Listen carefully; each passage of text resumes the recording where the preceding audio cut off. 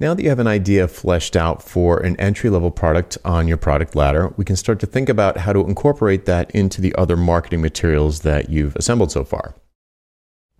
Today, I'm going to talk about three things. First, the importance of aligning the entry-level product with the other items on your ladder, the productized service and the lead magnet. Second, the similarities and differences between the sales copy you'll use for the productized service versus the entry-level offering. And third, where you might want to specifically update your funnel to incorporate this new product. First, what's the importance of aligning this entry-level product with the other items on your ladder? I mean, in case it's not obvious, the ladder is supposed to be something that the buyers can climb up. They might jump to the top, they might start at the bottom. You don't know exactly where they're going to enter, but every item on the ladder ideally will deliver value and lead naturally to the next purchase. So at the bottom, you're offering a lead magnet that helps, explain to people how to deal with their back pain. And then maybe your entry-level product is, a couple of videos that show some exercises that would help someone with back pain. And then your productized service would maybe be a remote consultation where you see how they sit or so on and so forth, or review videos that they submit to you.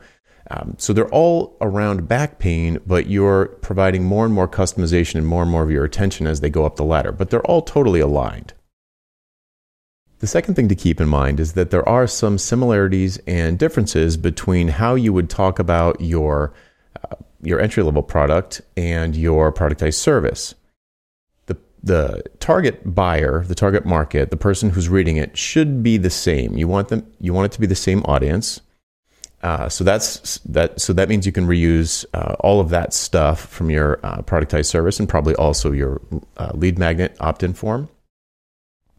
And the pain that you're dealing with, or that the offering addresses, should probably be the same pain. So if it's back pain, it's back pain, it's back pain.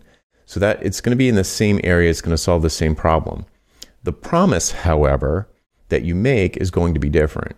So if your productized service is remote consultations to improve your posture to alleviate back pain, you might be able to make a pretty bold promise with that you could not make with an entry-level product like a video that is not customized for a particular person.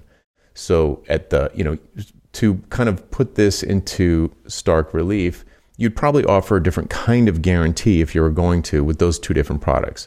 You'd make a different promise, the price would be different, but the target market and the pain that you're solving for them would be very, very similar. So you can reuse a lot of the existing productized service sales page copy for this new entry-level product, but the outcome that the reader would get, or the outcome that the buyer would get, will be slightly different. It'll be farther upstream. It'll be less effective, but it's less expensive.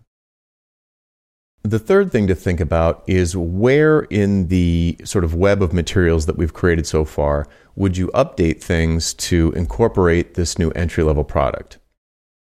The first place you could put it would be at the end of your nurture campaign. You could change the call to action from trying to sell the person on the productized service to trying to sell them on the entry-level product. Let's say it's videos. So the flow would work like this. A potential buyer would come to your site. They would download your lead magnet. They'd be signed up for your nurture campaign. At the end of the nurture campaign, they would be directed to buy your videos instead of your remote consultation, just to use an example. An alternative to this approach could be that you still sell the productized service at the end of the nurture campaign. And then for people who don't buy the productized service, you could offer a downsell in a follow-up email. It's like, hey, I noticed you didn't buy the productized service. I also have these videos that are available that are, a tenth of the price. Maybe you'd be interested in that. Speaking of downsells, if you wanted to, you could put a downsell on the sales page for your productized service.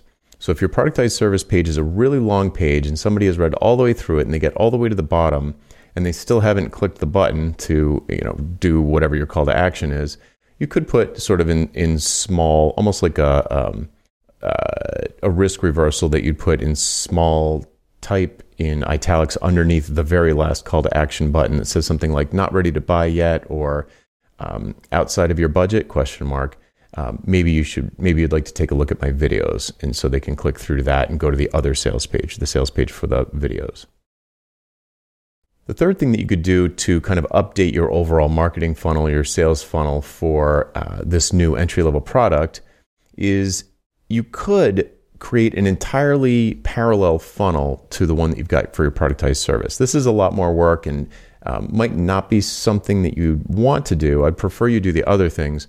But if there's something special about your situation and maybe the entry-level product that you came up with isn't totally aligned with the productized service, or there's something fundamentally different about it, then what you could do is create a whole, like I said, parallel funnel for this other product, this entry-level product. So it would be something like you'd create a lead magnet for this entry-level product, you'd create a nurture campaign for this entry-level product, and then at the end of that nurture campaign, you would try and sell them the entry-level product.